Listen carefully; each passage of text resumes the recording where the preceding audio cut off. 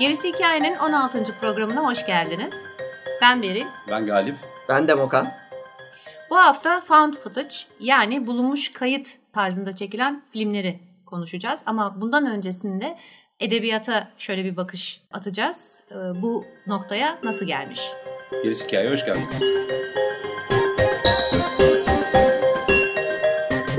Buluntu anlatılar bir dizi belge, gazete ya da resmi kayıtlardaki küpürler, günlük, birinci ağızdan şahitlikler üzerinden hazırlanmış anlatıları kapsıyor. Günümüzde özellikle bilgisayar oyunlarına tam yansımadı ama televizyon ve sinema filmlerinde sıkça kullanılan bir yöntem ve bunun birazcık kökenine inmemiz gerekiyor diye düşündük. Bu türün sanatın hemen her dalında örneklerini görmek mümkün.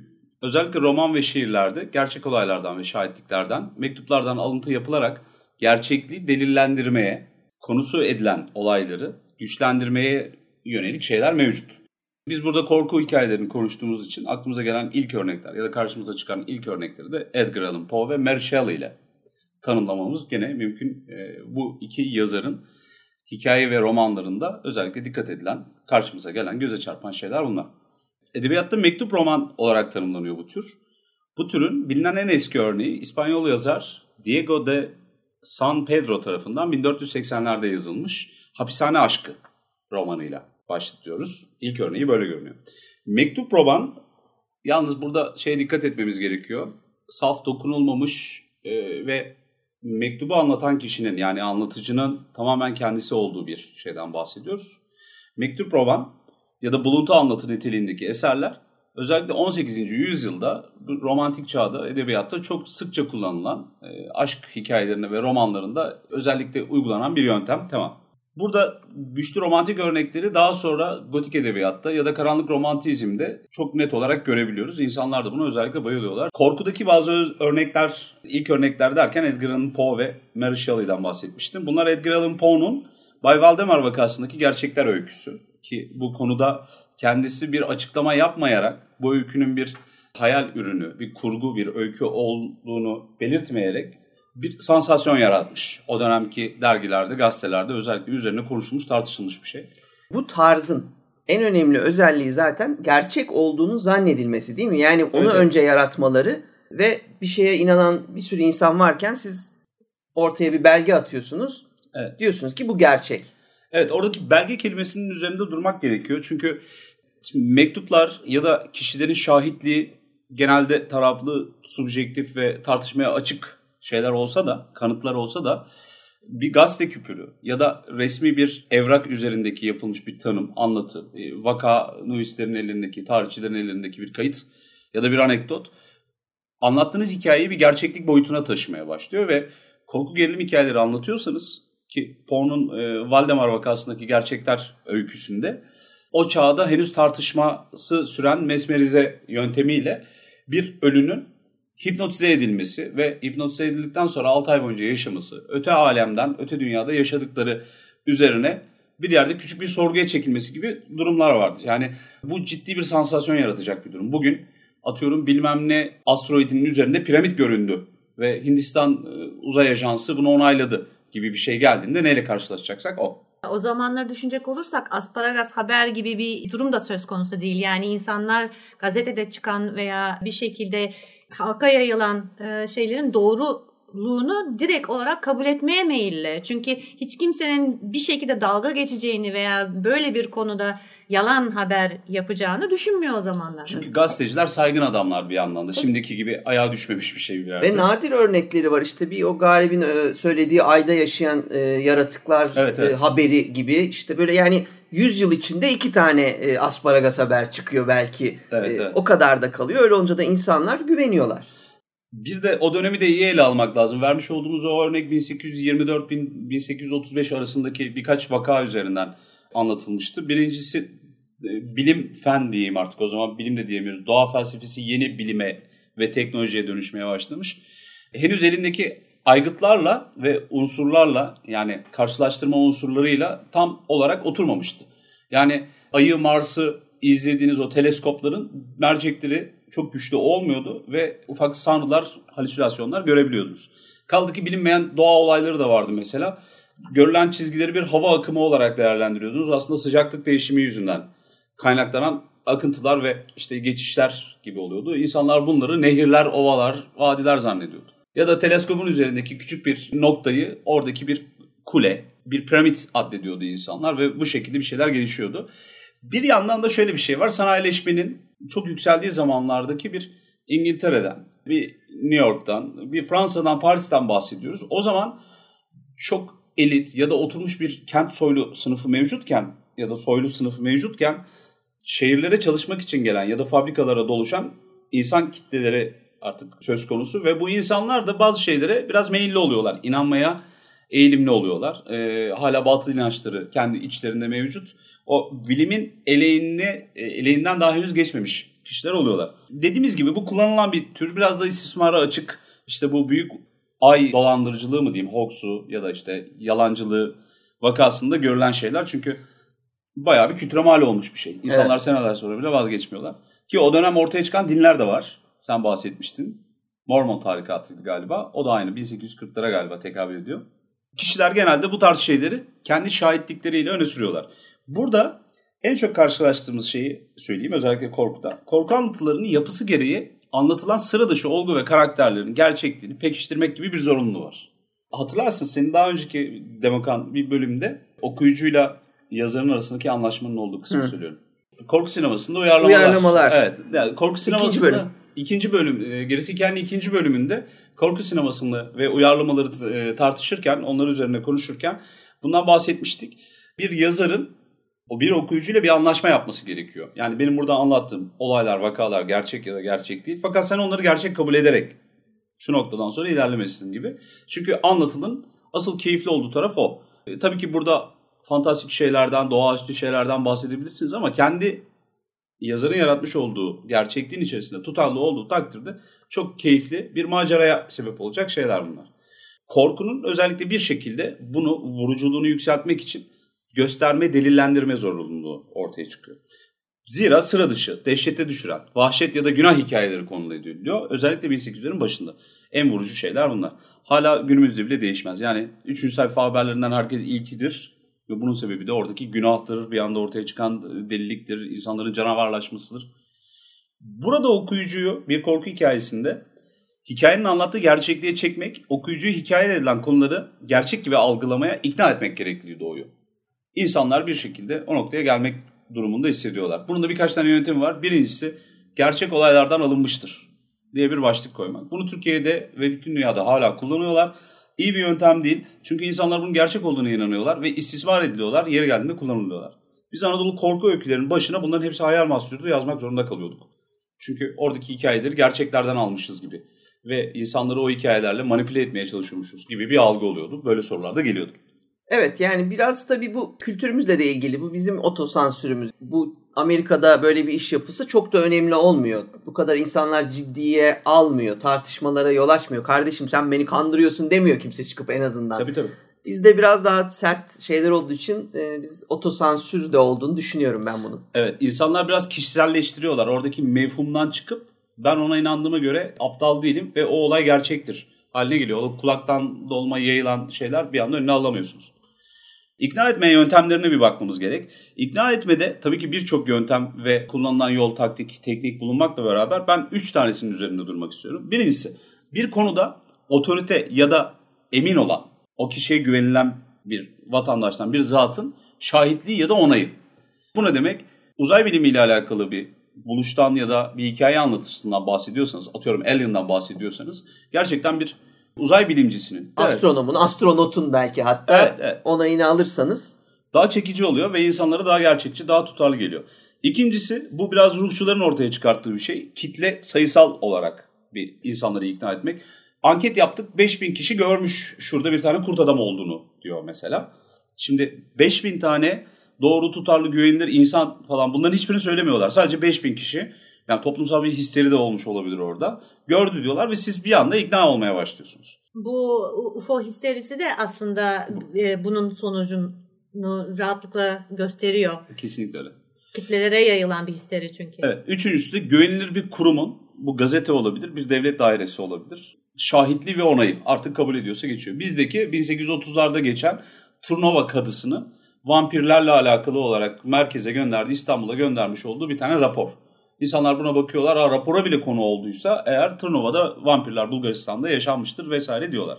Şimdi bunları koyduğunuz zaman en fazla karşılaştığımız edebiyatta gazete küpürleri oluyor. Çünkü daha sonra bunun yerine sinemayı anlatırken bahsedeceğiz.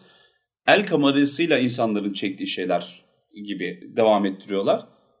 Gazete küpürleri, gördüğü her şeyi yorumsuz kaydeden bir kameranın kayıtları, güvenilir kişilerin günlükleri, birçok kişinin bazen bütün bir köyün şahitliği gibi unsurlar korku hikayelerini gerçek kılıyor. Bu dönemde kamera kısmını çıkartın ama fotoğraflarla falan bahseden yerler de var. Edgar Allan Poe'nun Bay Valdemar vakasındaki gerçekler öyküsü, Mary Shelley'in Frankenstein romanı, Bram Stoker'ın Dracula'sı ya da H.P. Lovecraft'ın Dunwich Dehşeti ya da Pigman'ın Modeli ya da Cthulhu'nun Çağrısı gibi öyküleriyle Stephen King'in Gerisi edebiyatta, korku edebiyatında özellikle en yüze vurmuş buluntu anlatılar. Ve bu nedenle de insanları bir şekilde çekiyor. Evet ve bu sadece devirle de kısıtlı gibi görünse de yani o devirde işte insanlar güveniyordu.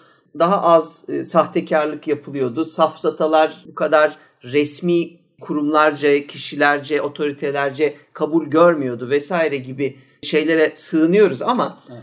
1999'a geldiğimizde Blair Witch Cadısı diye bir film çıkıyor.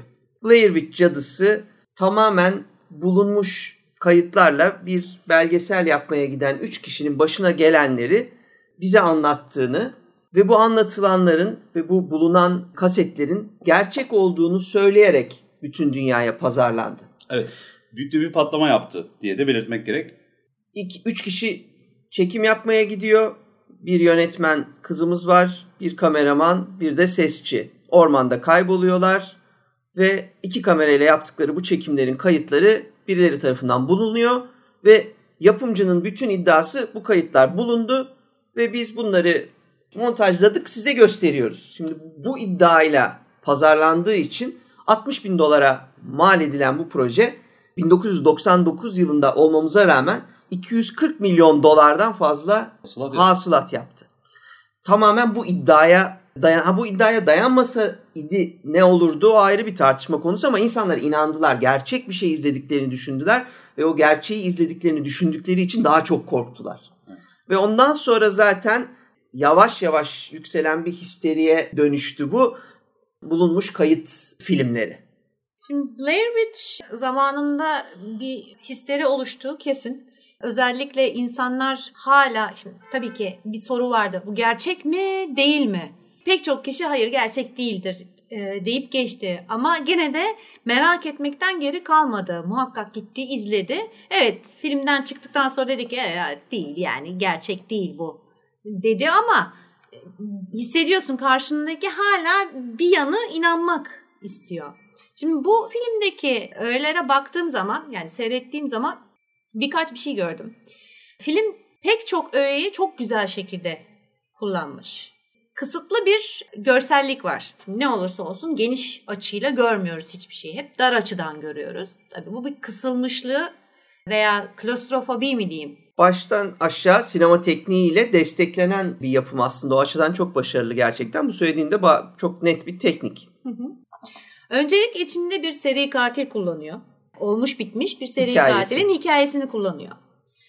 Daha sonra bu seri katilin hikayesini bir efsaneye bağlıyor. Ki bu da işte Blair Witch dediğimiz. İçinde ayinsel öğeleri barındırıyor. Onları hatta göze sokuyor. Evet, filmin içinde üst üste dizilmiş taşlar bulunması, ağaçların arasına insan şeklinde çatılmış çalılar, çıtalar kullanılması ve gece uyuyorsun, sabah uyandığında çadırının önünde dizilmiş taşlar buluyorsun. Amanın, nereden çıktı bu korkusu? Şahitliği kullanıyor. İşte kaybolan bir kızın dönüp ben Blair Witch'i gördüm demesi. O da direkt olarak sana bir kanıt sunuyorum ben. Böyle bir şey var. Orada çok da güzel bir şey yapıyor. Çünkü kanıtı sunan artık yaşlanmış bir kadın ve bütün kasabada deli olarak addediliyor. Bir yandan da böyle gerçekten amorf bir yüzü var. Garip hareketleri var. Çok gerçek dışı şeyler söylüyor. Filmin bize yaptığı şeyi aslında tekrar ediyor. Yani inanabilirsin ama kadın deli, inanmasan da olur. hep arada bırakıyor. Tetikte tutmak, yani seni tedirgin ediyor, merak ediyorsun, soru işaretleri var ve soru işaretleri de kalıyor yani. Sana kesin bir cevap vermiyor. Bunun işini olmayan şeylere sokarsan canın yanar. Bunu da çok güzel işliyor. Bir başka şey, kutsal yerlere eğer saygısızlık edersen gene canın yanar. Bu işte taşların düşürülmesi, sonra tekrardan işte öyle saçma sapan tekrar bir araya getirmesi çocuğun. Evet. Orada o taşı rahatsız ediyor. Yani kutsal bir şeye aslında dokunmuş oluyor ve bundan dolayı da şeyini ödüyor. Evet, ve de gerçekten oluyormuş olaylar. İşte bir belgesel havasıyla olay başlıyor. Geceleri sesler, ilk gece duyulan sesler, gece çadırda yattıklarında aslında şehirli insanın ormanda duyabileceği sesler. Birinci gece sadece huzursuz oluyorlar. Bir ses var, anlamadım. Biri baykuş seslerin ama öbürünü anlamadım. Bir tıkırtı gibi bir şey. İkinci gece bu geyik herhalde diyor bir tanesi. Yok diyor, bu insan ayak sesi gibi. Acaba bunlar bizle dalga mı geçiyor? Kasabalı biri bize bir şey, oyun mu oynuyor demeye başlıyor. Gittikçe gerçeklikten gerçek üstüye doğru ilerleyen bir dozajı da var. Çünkü üçüncü gece kaybolduklarını anladıktan sonra çevrelerinde oynayan çocuk sesleri duymaya başlıyorlar. Evet. Ama bu Korkuda hep kullanılmış ya da 98'de çekildi. Arada 20-25 yıl boyunca kullanılmış bir tema.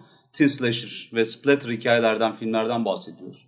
13. Cuma filmi de aynı şekilde, işte Salt Lake Gölü'ne gidip de orada daha önce yaşanmış bir vahşeti dikkate almayan gençler gibi bir hikaye. Ama yöntem itibariyle burada bir farklılık oluyor. Bir biçem farkı da var aynı şekilde. Ben daha önceki bir örneğe bir aslında götürmek istiyorum. Bu Buluntu filmlerin ya da ham kayıtların ilk örneği, bana sorarsanız Korkudaki ilk örneği Cannibal Holocaust filmi. 1980'de çekilen. Şimdi Blair Witch kadar meşhur ya da yaygın olmamasının sebebi sadece türün meraklılarının bulabileceği bir segmentte, bir bölümde olması. Çünkü çok ciddi bir vahşet filmi, bir yamyamlık filmi olarak görülüyor. Hatta yani bu gore diye tabir edebileceğimiz kan revan, çok gerçekçi efektleri kullanan bir şey ve sadece efektle de bitmiyor. Ortada konu edilen, dillendirilen mefhumun çarpıcılığı, işte yamyamlık vesaire itibariyle de insanları hem bir ikilemde bırakıyor hem de yüzüne bir tokat gibi yapıştırıyor. Cannibal Holocaust'ta İtalyan yapımı bir film. Amerikalı bir belgesel yapım çekim ekibinin Amazon yağmur ormanlarında ilkel kabileler üzerine bir belgesel yapmak için yola çıkmasıyla başlıyor hikayemiz. Gittikleri yerlerde kendi çaplarında eğleniyorlar aslında ama yapmış oldukları şey gerçekten o Blair Witch'teki gibi saygısızlık. Çünkü orada bir tecavüz sahnesi var mesela. İlkel kabileden bir tane genç kızı dere kenarında buluyorlar ve ondan sonra tecavüz ediyorlar. Çevreye saygıları yok. Daha sonra başlarına gelen vakalarda insanlar, ya biraz önce bahsettiğim ikilem şuydu. Bunlar kaşındılar, buraya kendileri getirdiler kendilerini diye bir şey yapıyorlar. Ve Amazon ormanında daha önce kimseyle karşılaşmamış, medeniyetle karşılaşmamış ilkel bir kabile tarafından afiyetle yeniyorlar. Şimdi ben buraya afiyetle olarak diye birazcık da karikatürize ettim. Ancak öyle şeyler değil. Bazı sahneler, bazı değil birçok sahne gerçekten öyle izlenebilecek, dayanılacak gibi değil. Bu nedenle de Blair Witch kadar şey olmuş. Çünkü Blair Witch'te kan akmıyordu bildiğim kadarıyla. Tabii Blair Witch'te neredeyse hiçbir şey görmüyorsunuz. Neredeyse değil, hiçbir şey görmüyorsunuz. Yani sadece stresi, işte yani orada teknik çok güzel. Yani sesle insanlar sürekli bağırmaları sizi ormanda birileri kayıp durmadan birbirlerini çağırıyorlar. Neredeyse en çok gerilimi yükselten şey çığlık çığlığa birbirinin adını bağıran bir grup insan. Yoksa o çocuk sesleri ya da takırtılar, tukurtular aslında o kadar da yüksek değil. Gerçekten duymakta zorlandığınız tarzda şeyler. Onlar sizi o kadar huzursuz etmiyor. Aldığınız tepkiler huzursuz ediyor. Ama işte baştan sona Blair Witch'in başarısı teknikte. Belgesel gibi, jenerikleri belgesel gibi. Başında da sonunda da. Daha baştan yani bulundu, birleştirildi, olduğu gibi sunuyoruz iddiası işi güçlendiriyor gerçekten. Evet. Yoksa biz bir tane siyah beyaz kamerada az ışıkta sürekli bir şey görmeye çalışıyoruz ama gerçekten asla bir şey görmüyoruz. Sadece teknik de değil, demin dediğim gibi pek çok korku öğesini kullanması da bence gerçekmiş. Hele bu öğeleri gerçekmiş gibi gösterebilmek büyük bir başarı. Yani sadece şey değil, mesela işte sen bahsettin, kaybolmak. Bilinmeyen bir gücün olmadık bir anda çadırınızın etrafında o taşlardan oluşturması mesela. Veya arkadaşlarınızın kaybolması. yanınızdan. Yanınıza destek alabileceğiniz, o korkuyu paylaşabileceğiniz kimsenin olmaması. Şeyde sonunda mesela terk edilmiş ev, ondan sonra mahzen. Evet. Size tanıdık geliyor mu bunların hepsi? Ben Cannibal Holocaust'ta da, Blair Witch'te de Rek ve Paranormal Activity'yi bunun içerisine direkt olarak koymuyorum. Ya da Amityville için çekilen bir iki tane. Tanıdık geliyor mu size? Yani bu bizim bildiğiniz Anadolu korku öyküleri gibi terk edilmiş köhne bir mekanda toplumun çoğunluğunun inanmadığı ya da gerçek olmadığını düşündüğü, bazen efsane olarak addettiği bir konuda inanmayan kişilerin ya da tamamen yabancı olarak giden kişilerin başına gelen çok yüksek dehşet hikayeleri. Hatta diğerinde de vahşet hikayeleri. Baya bir şey var. Orada taşra galiba yüksek kırılımı yapan şey. Ben saydığım bir iki örnekte. Evet yani başlangıcında tabii şeyi uzaklaştırmaya çalışmak en güzeli. Yani olabildiğince tanıdık ortamdan uzaklaştırıyor. Olabildiğince hurafeye inananlarla inanmayanları siyah beyaz gibi kesin çizgilerle ayırıyor. Böylece biz olayların içine girdiğimizde acaba gerçekten onların bu ortama saygısızlık ettiğini düşünen kasabalılar tarafından mı korkutulduklarını yoksa gerçekten doğaüstü bir güç tarafından etki altına alınıp alınmadıklarını bilmiyoruz. Bir de yerel canavar var. Yani cadı var ama Londra'nın değil, Blair'in cadısı. Blair Witch. İşte evet. Yani aslen sinemada korku filmlerinde kullanılmış pek çok element bir araya getirdiği gibi bunları hem yani ister inan ister inanma tarzıyla sunuyor sana. Evet. Zaten o diken isminde tutar. Eksiksiz bir iş çıkarmışlar bana sorarsanız. Çünkü bütün bunların yanında mesela birbirini çok iyi tanımayan 3 insanın birlikte ormanda kaybolması üzerine hiçbir doğaüstü sıkıntı oluşmadan dahi birbirleriyle olan çatışmalarından doğan stresi de bize yansıtıyorlar. İşte yolu biliyor musun, bilmiyor musun stresi. Sürekli bu sürüyor. Kız diyor ki ben biliyorum gittiğimiz yeri, haritaya lüzum bile yok. Bir tanesi ben haritayı okuyabiliyorum diyor. Diğeri harita bile okuyamıyor. Onun kaygısı içinde. Haritayı mı bulmuşlar falan diye böyle ilk defa harita görüyor. Bir de şey var. Daire çizmeleri olayı var. Tabii, o zaten yere. Tüyleri diken diken. Yani düşünsene bir yerde kaybolmuşsun. Sürekli aynı yerden geçiyorsun. Evet. Ama aynı yerden mi geçiyorsun acaba? Tabii de ormandasın. Bir de ormandasın yani. Kesin benzerlik yani ağaçların birbirine benzemesi, yerin birbirine benzemesi çok doğal orman gibi bir yerde. Ama bakıyorsun ki acayip tanıdık. Yani ben buradan daha evvelden geçmiştim hissi. Acaba daire mi çiziyorum hissiyatı? Evet. O zaten iyice gerilime güzel bir şey katıyor. Bu arada 19 saatlik bir çekim yapılmış bu film için. Ve 90 dakikaya indirilmiş. Bu çok önemli bir detay. Çünkü şu açıdan 90 dakika dedin. Normalde jenerikte falan bu 90 dakika oluyor.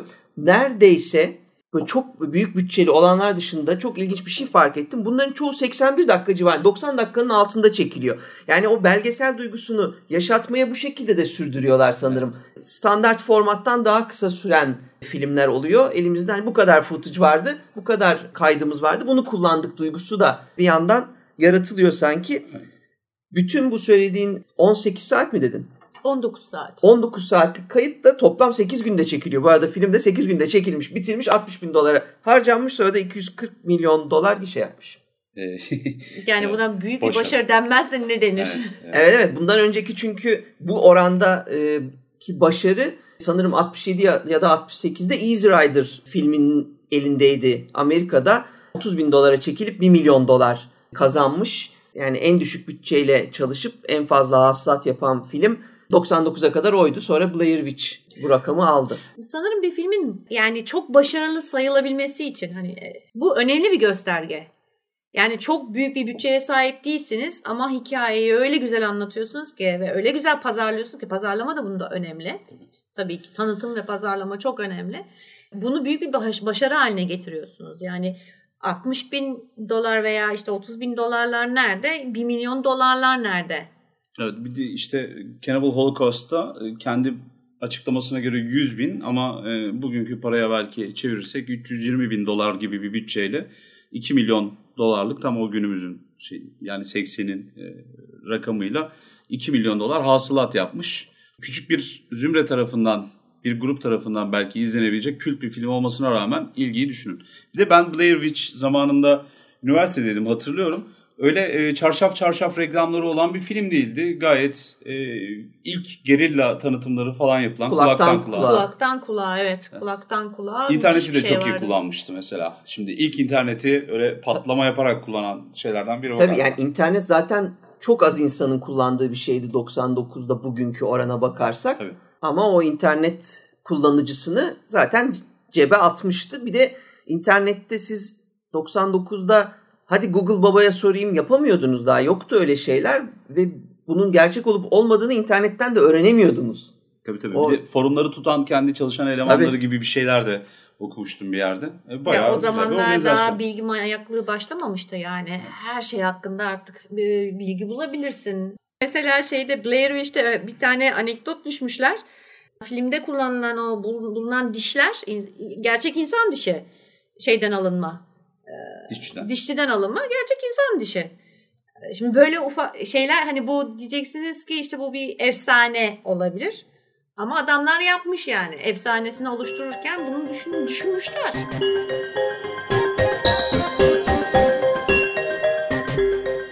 Ben Blair Witch ve sonraki örneklerde bir şeylerin karışmaması için bir iki önemli unsuru belirtmek gerektiğini düşünüyorum. Bazı şeylerin altını çizelim. Şimdi ben buna Buluntu deyip duruyorum. Çünkü kelime benim hoşuma gitti. Ama belki tam karşılığı bu olmayabilir.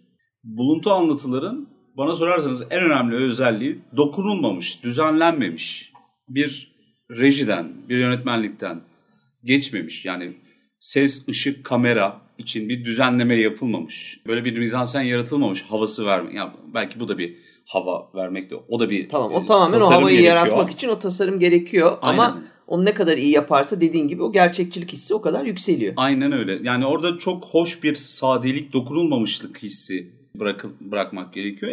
Edebiyat tarafında da böyle editörün işin içine girip bir günlüğe not alırken insanlar bu kadar hızlı, bu kadar düzgün cümleler kuramazlar falan gibi şeyleri göz önünde bulundurup ona göre bazı şeyleri, bir yapımı buna göre şekillendirmeleri gerekiyor. Evet, mesela bu benim de çok düşündüğüm bir şeydi. Gölge Dergi'de yazdığım öykülerden bir tanesinde günlük temasını kullanmıştım. Bir kızın günlüğünden biz olayları okuyorduk. Aradan yıllar geçiyordu. Kız aslında edebiyat okumak istiyordu. Çok meraklıydı. Ama ilk yazdığı günlüklerde ufak tefek hatalar yapıyordu. Devrik cümleyi çok kullanıyordu. Kelime hatası yapıyordu. Yıllar geçtikçe o günlükteki cümleleri de düzeliyor, gelişiyordu mesela. Bu bile, o ufacık etki bile hiç kimse fark etmese bile içten içe bizleri etkiliyor diye düşünüyorum ve yani ben de çok kullanmayı severim. Evet, o sezgisel olarak bir o tutarlılığı hissediyorsunuz ama. Zaten yani onu bak bu böyle demeseniz bile bir içinize siniyor o okuduğunuz şeyler.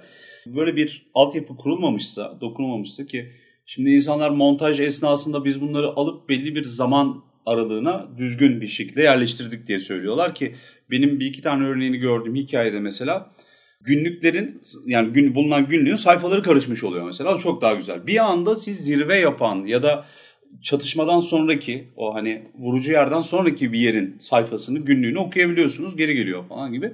Düşünün oradaki gerçeklik hissini. Ya ben neyle karşılaştım? Bir dakika, bugünü okumayayım, daha oraya gelmedi gibi. Mesela bazı günlüklerde öyle ard arda her güne yazılmaz. Yani mesela yazmıştır, ne bileyim, çarşamba yazmıştır, bir sonraki hafta cuma yazmıştır gibi. Evet. O da mesela. Aradaki boş sayfalar. Bitirdim ben defteri, günlüğü. Daha sonra bir baktım bazı sayfaları atlamışım. Defter de bitti. Defter de yok bulabileceğim bir yerde. Ama ben bir epilog yazmak istiyorum.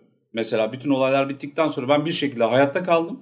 Günlüğümün içerisinde de son bir şey yazacağım. Çünkü günlük benim dünyayla iletişime geçeceğim son araç, son yayın yeri. Ve ben oradaki ilk başta boş bıraktığım ya da birazcık böyle cömertçe boş bıraktığım yerleri direkt olarak dolduruyorum. Ara satırlara yazıyorum falan. Öyle düşünebilirsin. Alexander Selkirk'ün, İskoçyalı bir denizcidir. Başına gelen bir maceraları ya da işte bir kazazede olarak bir deniz kazasından tek başına kurtulup 4 sene boyunca bir adada yaşamak zorunda kalmasını bir günlük üzerinden kendi hayali kahramanına yaşattıran ve bunu da anlattıran Daniel Defoe'nun Robinson Crusoe'su bir buluntu anlatı, bir mektup roman sayılmıyor bu nedenle. Çünkü o gerçekten Selkirk'ün başına gelmişti. Onun kendi özgün ve tam olarak o dönemdeki günü gününe motomot yazmış olduğu şeyleri barındırmıyordu. Daha sonra bir editörlükle üzerinden geçmişti. Bu şekilde anlatılan başka hikayeler var ama mesela Crusoe, dördüncü tür filmi. Bu tarz şeyler canlandırma, uyarlama gibi duruyor. Bir de böyle bir iddiası yok. Crusoe'nun böyle bir iddiası olsaydı o zaman inandırıcı olabilirdi. O iddia meselesi çok önemli. Şimdi Fort Kind'den bahsettin mesela. Fort Kind filmi birebir bu iddianın filmin içine konulmuş halidir. Fort Kind'da Milla Jovovich daha film başlamadan önce kameraya doğru yürür, gelir bize bakar ve der ki ben oyuncu Milla Jovovich'im ve de şimdi size anlatacağımız hikayede bulunmuş kasetler vardır ve bu kasetler gerçektir.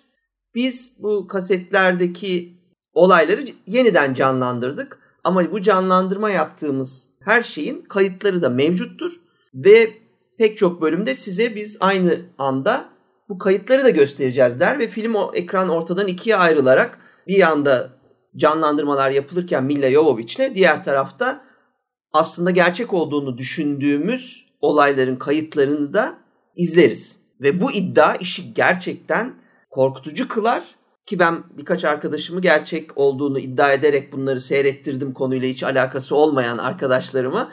Öyle korktular ki anlatamam. Şeyin en güzel yanı gerçek olduğunu iddia edilen kayıtlar, olaylar zirve yaptığında, uzaylılar olaya el koyduğunda, doğaüstü görüntüler başladığında kamera kayıtları bozuluyor. Kamera kayıtlarının bozulması işi tam görememenizi sağlıyor. Tam göremediğiniz için daha gerçek olduğuna inanıyorsunuz, daha çok korkuyorsunuz. O da çok başarılı bir örnektir. Bayağı bir cinlik usulü ürünü bunlar aslında.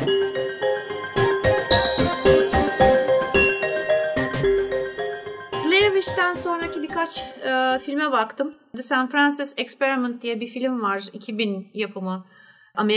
Amerikan filmi.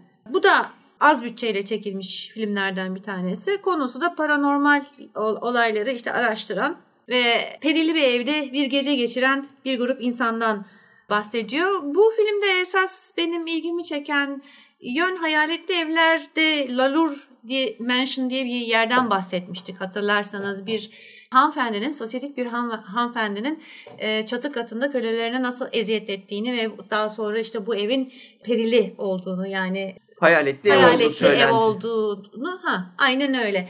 Buradan biraz etkilenerek yapılmış bir film bu. O açıdan benim için o açıdan önemli buldum bu filmi. Bu tarzda şey var. O mesela hoşuma gitti benim. Bilmiyorum siz ne düşünüyorsunuz? Bu yine hayaletli evlerde benim bahsettiğim yabancı yapımlar var.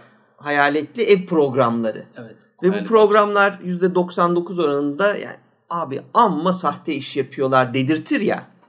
Tam da bu konuya değinen Grave Encounters diye tabii biraz yıllar hızlı ilerledi. 2011 filmi bu ama bu hayalet programı çeken sahte işler yapan adamlar gerçekten hayaletli bir mekana gelse ne olur?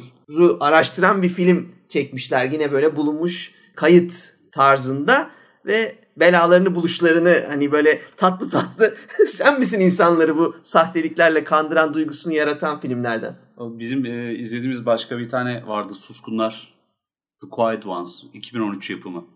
Onda da tabii o Buluntu bir film gibi ilerlemiyordu ama bir hayaleti ortaya çıkartmak için ya da bir kızı ele geçiren yaratığı ortaya çıkartmak için bazı deneyler yapıyordu. Kamerayla devamlı çekiyorlar. 70'lerde falan geçiyor hatırla. Şimdi hatırladım. Oxford hocası Oxford falan. Hocası bravo.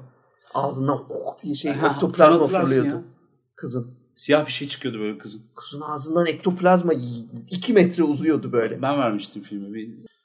Quiet Ones filminde de işte benzer bir şey kullanılmıştı ama birebir found footage tadında ilerlemiyordu o. Yani found footage tadında ilerliyordu, iddiası yoktu ama. Mesela bu çok önem kazandı. Şimdi Blair Witch'ten sonra Blair Witch'in gerçek olmadığını insanlar anladıktan sonra yapılan yapımlar aslında o sürpriz faktörünü kaybettiler. Evet. Onu kaybettikleri için bazı yapımlar hala iddia etse de birçok yapım o formatta çekiyor ama başta öyle bir iddiada bulunmuyor.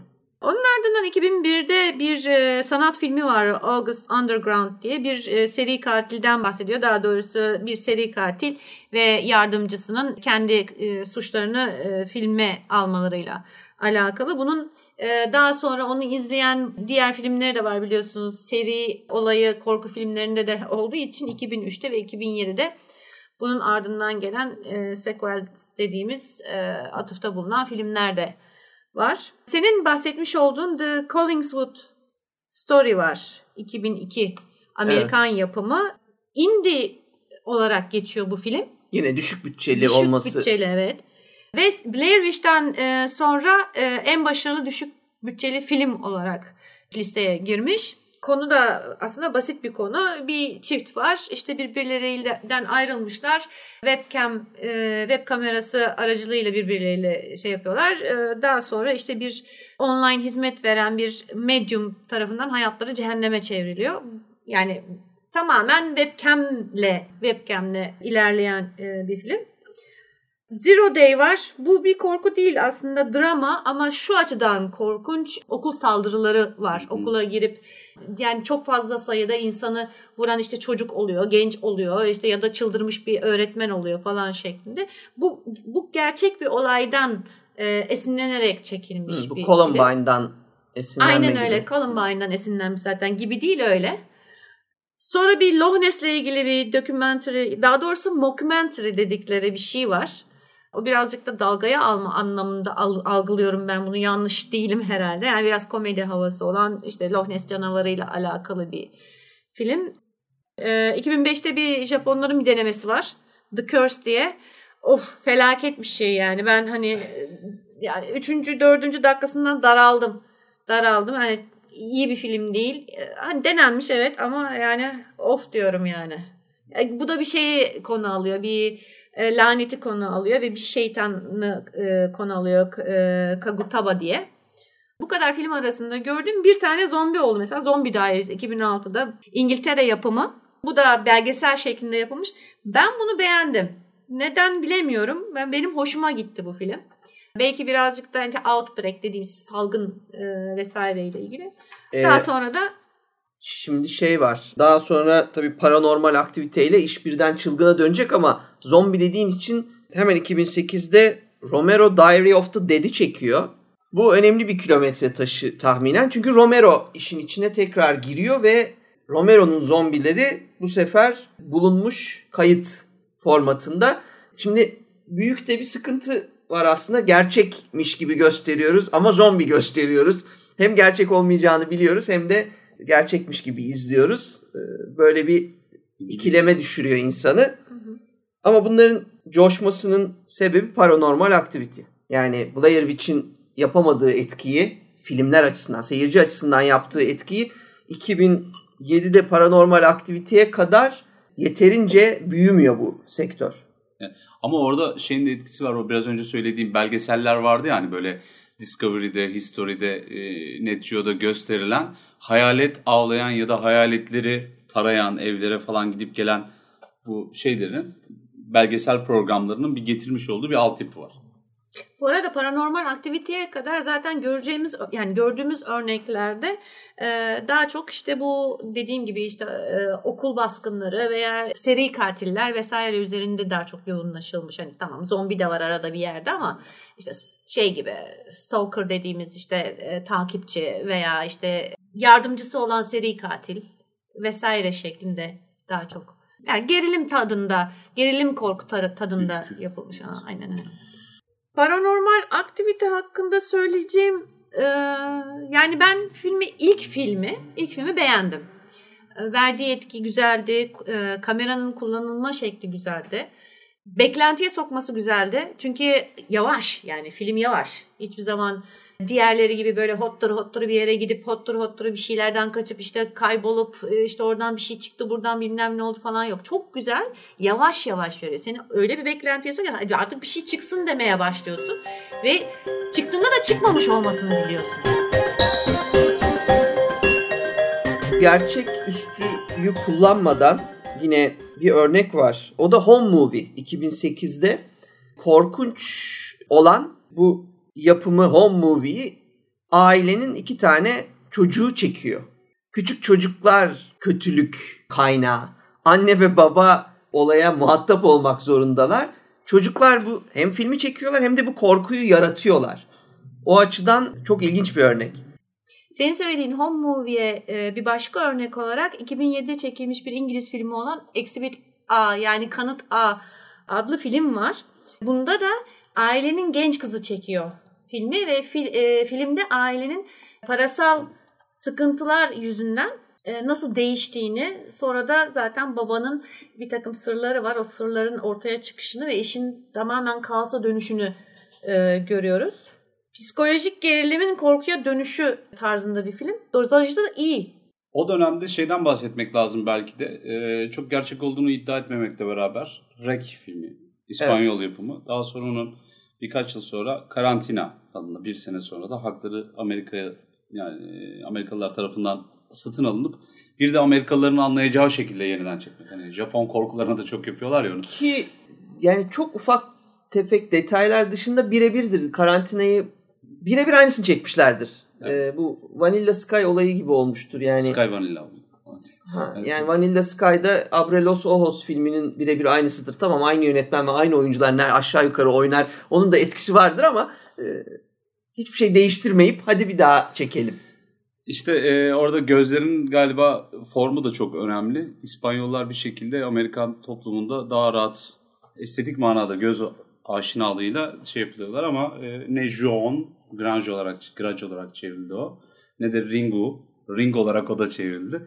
Bunların ikisi de yeniden çevrilmek zorunda kaldı. Hatta yakın zamanda biz neyi de izledik? Oldboy'u da izledik mesela. O da yeniden çekildi. Neyse böyle arada bir bilgi. Orijinal. Bazı filmler vardır. Orijinalinin yerini tutmuyor. Ne kadar tekrar çevirirsen çevir, orijinali kadar olmuyor. Evet, iyi bir filmi yeniden, bir de iyi bir filmi yeniden yapmak çok zor iş. Rec'ten bahsettiniz. Rec'te diğerlerinden farklı olarak tabii bu da bir zombi filmi bana göre. Burada shaky camera dedikleri, yani sürekli sallanan kameranın kullanılması seyircilerde epey bir bu sallantı bulantısı dedikleri şey var. Onu meydana getirmiş. Bir de ani görüntü, yani ani kötü görüntülerin aniden jump scare diye Türkçesini bilmiyorum ama jump scare yerinden hoplatan korku anlarının da çokluğu filmi biraz diğerlerinden farklı kılıyor. Bir de şey de var tabii, İspanyol filmi oluşu mesela, o farklı. Onun haricinde itfaiyeciler normal bir çağrıya gidiyorlar. Bir tane yaşlı kadın var apartmanda, onu kurtaracağız diye gidiyorlar. Öyle bir kapana kısılıyorlar ki senin bile diyorsun ki ya niye çıkamıyor bunlar? Ya bir apartmandalar sonuç olarak. Çık git bir yerden. Ama orada şeyi kullanmaları çok güzel işte. Ya hem gazeteci geliyor, gazeteci canlı yayın seyrediyoruz duygusunu, canlı yayında biz bu kayıtları alıyoruz duygusunu veriyorlar. Aynı zamanda şimdi bir yandan bizim için tanıdık bir zombi hikayesi dediğin gibi duygusu var ama bir yandan da hastalık aslında bulaşmış bir kuduz mu var? O yüzden zaten o korkuyla o itfaiyeciler ve haberciler binanın içine hapsediliyorlar, karantina altına alınıyorlar. Sıkışmışlık, hastalık korkusu, zombi korkusu, karanlık korkusu hepsi bir arada.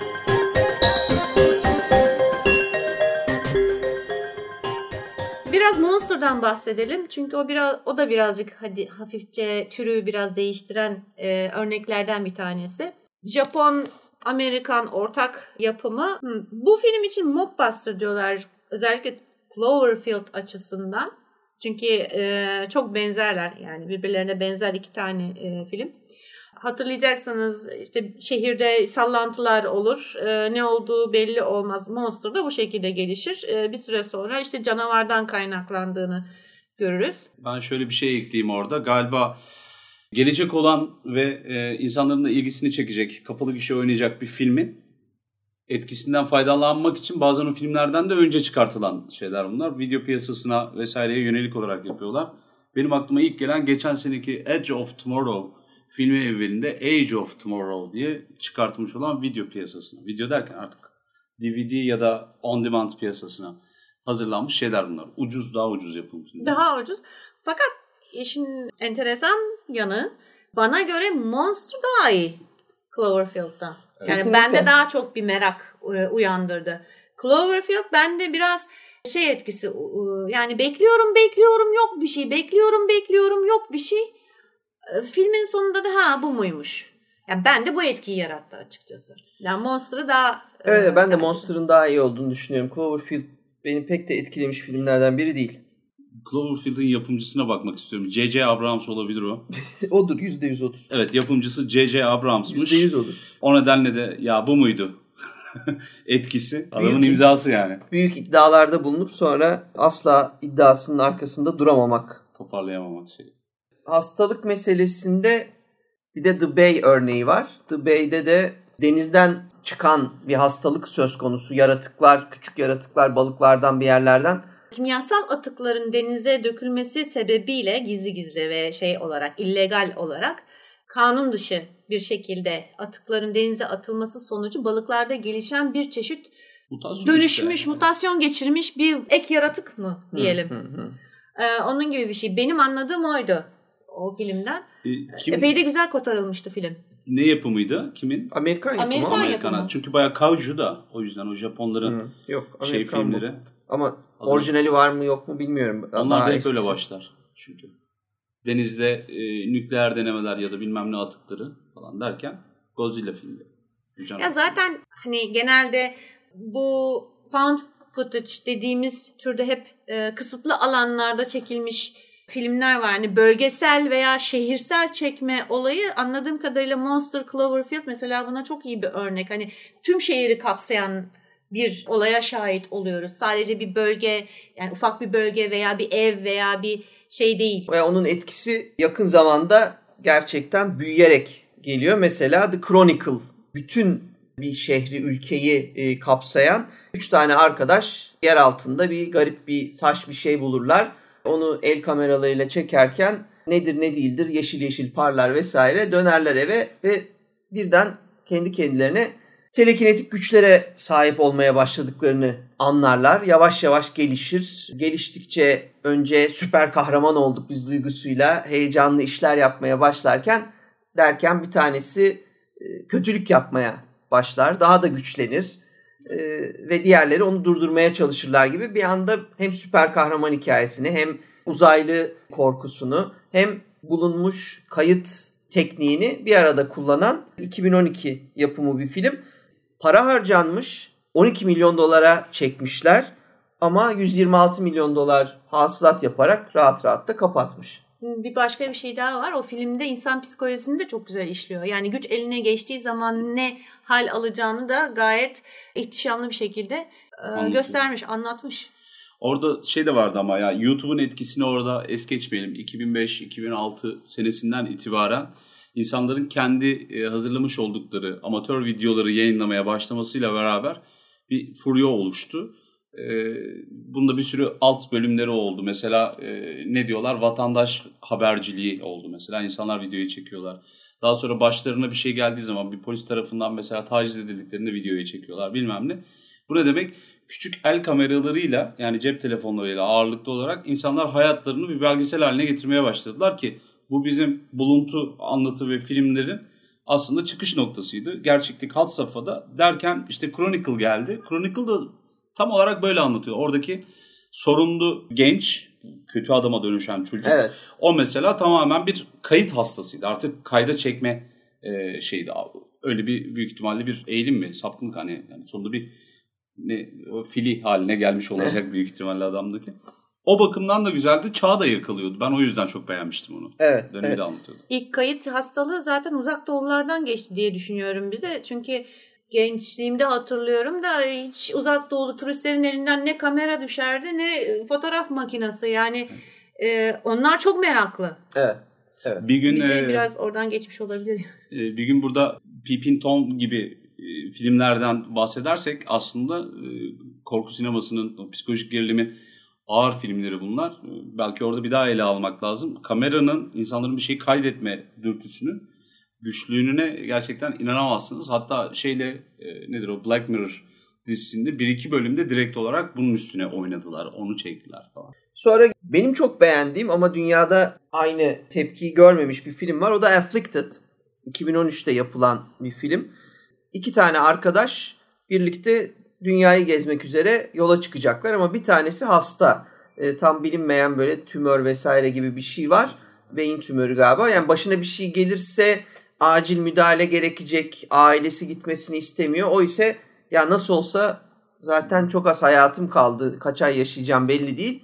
Gideyim bu macerada istediğimizi beraberce yaşayalım. Hayatı son bir kez kutlayalım. Hani bu geziyle gibi bir mantıkla yola çıkıyorlar. Evet. Ve amaç bunu kaydına alıp günlük video bloglar olarak insanlarla paylaşmak. Ama Fransa'ya geldiklerinde Paris'te bir kızla birlikte odaya çıkıyor. Barda tanıştığı bir kızla birlikte. Sonra oğlanın yanına dalga geçmek için arkadaşları hadi basalım işte sevişiyorlar bunları sevişirken yakalayalım diye bir gidiyorlar. Oğlan tek başına cam açık kız kaçmış. Oğlan boynundan ısırılmış. Ve oğlan yavaş yavaş hastalanmaya başlıyormuş gibi tepkiler gösteriyor.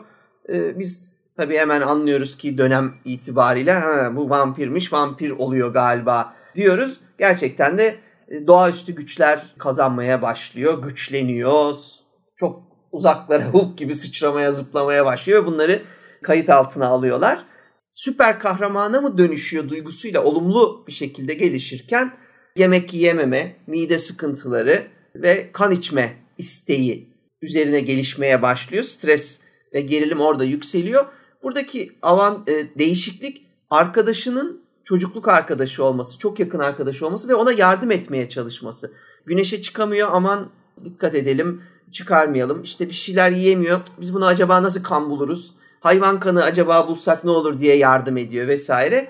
Ta ki yardım edilemeyecek bir konuma gelene kadar olaylar oradan sonra hızla ilginçleşiyor. Evet. O benzer şekilde insanların kendi hayatlarını internet üzerinden paylaşması şeklinde başlayan bir belgesel yapım gibi devam ediyor ama artık mevzu vampirler falan. Evet. O nedenle bunu ekstra bir yere koyamayız. Güzel de bir filmdi. Dediğin gibi. Yani güzeldi ama ben şöyle bir baktım. Hak ettiği yere gelemedi. Evet, yani. $318.000 çekmişler. Sadece $121.000 kazanabilmiş. Eyvallah. Yani yarısını ancak kazanmışlar diyebiliriz. Diğer filmden bahsediyorum. Gene Fransa'nın çekiciliğini ve katakompları kullanan. S01e16, s01e16 Evet. 2014 yapımı. Film güzel olmuş.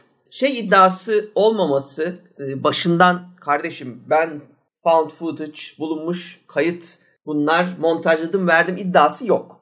Ama aynı bu formatta çekilmiş. Evet. İster istemez o duygu elimizde var ki anlatım açısından karakterleri vermesi açısından kendine zaman tanıyan bir film. O hoşuma gitti. Film İran'a gizli gizli giren bir kızın, genç güzel bir kadının görüntüleriyle, kendini çekme görüntüleriyle başlıyor. Biz buradan Daredevil böyle gözü pek bir kızımız var. O babası anlaşılan arkeoloji vesaire bu da aynı yoldan gitmiş. 4 tane dil biliyor, 2 tane ölü dil biliyor ve felsefe taşını arıyor.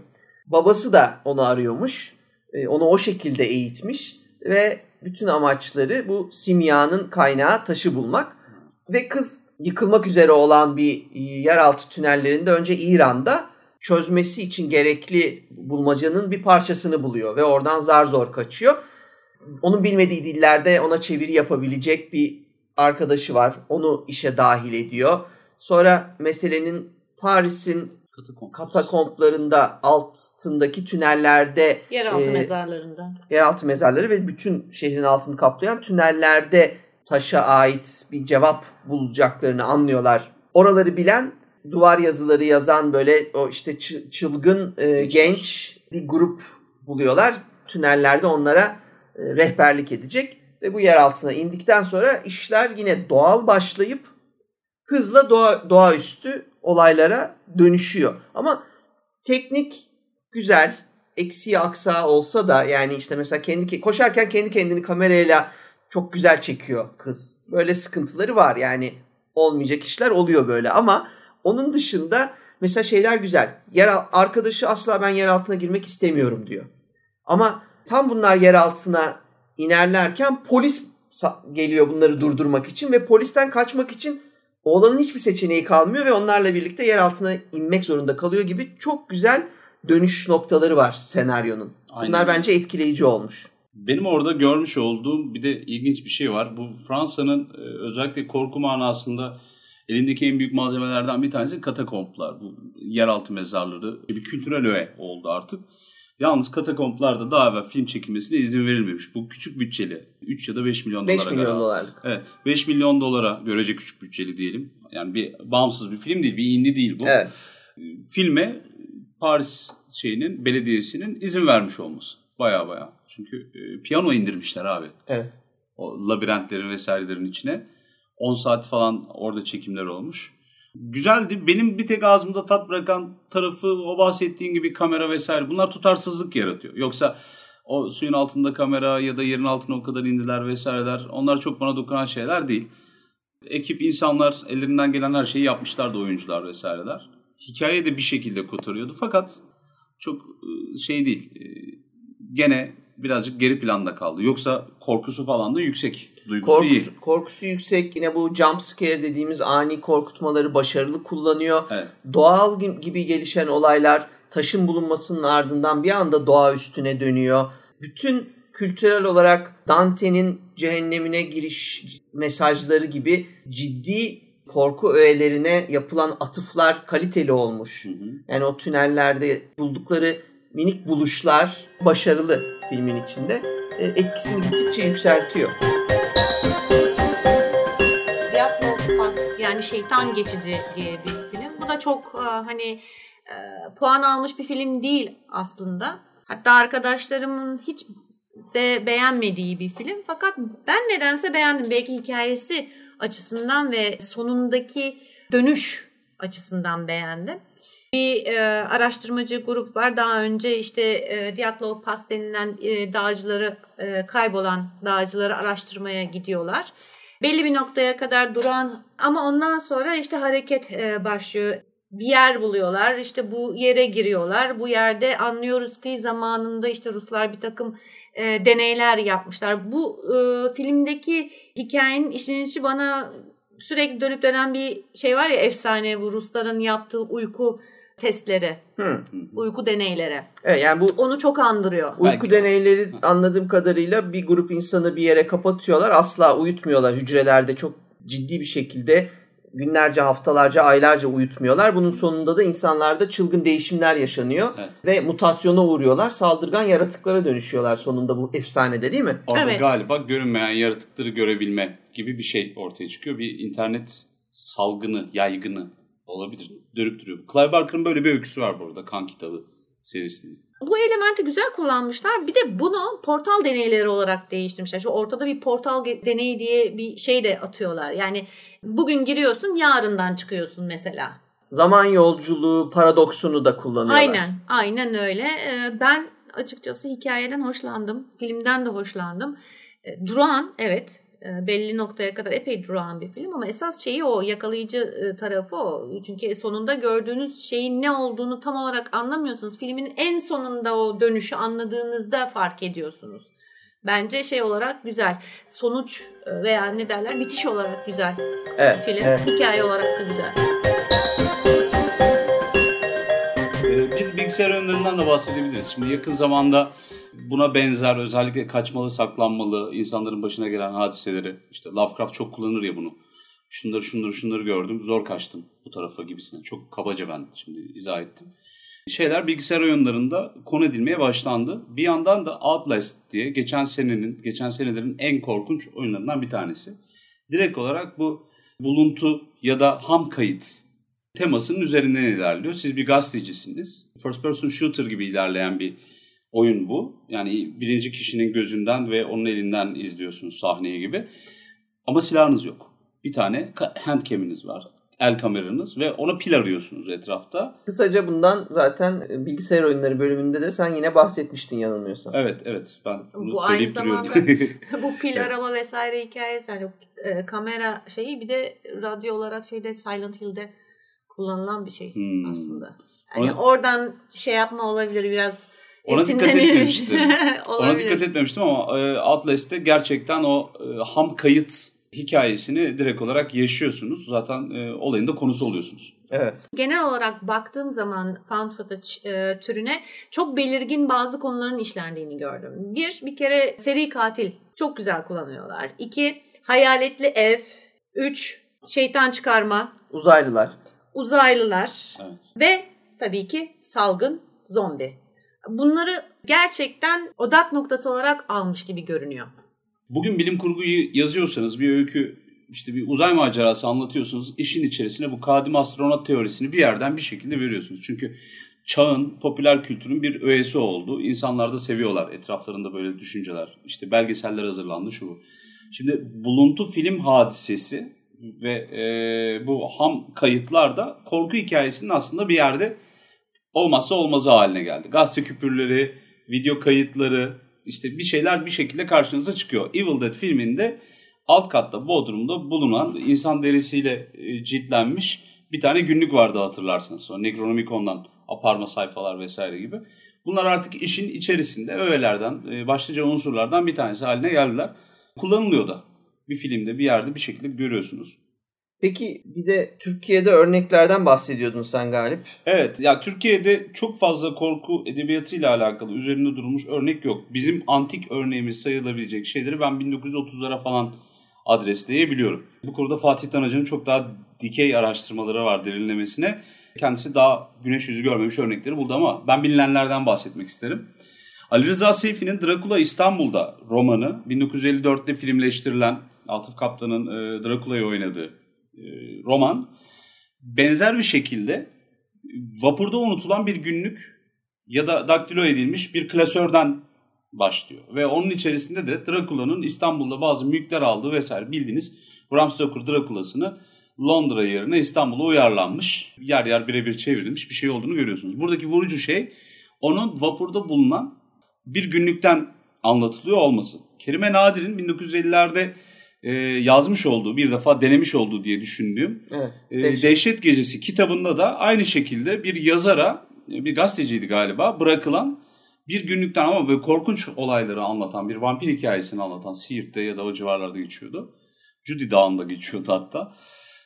Bir hikaye üzerinden başlıyor ama bunların ikisi de birebir şahit olma, bir belgeyle başlama açısından Türkiye'deki iki baş örneğinde direkt olarak bunları görüyorsunuz. Bir yöntem olarak biz de alıp kullanmışız. Hatta 60-70 yıl kadar önceki örnekler de vardı.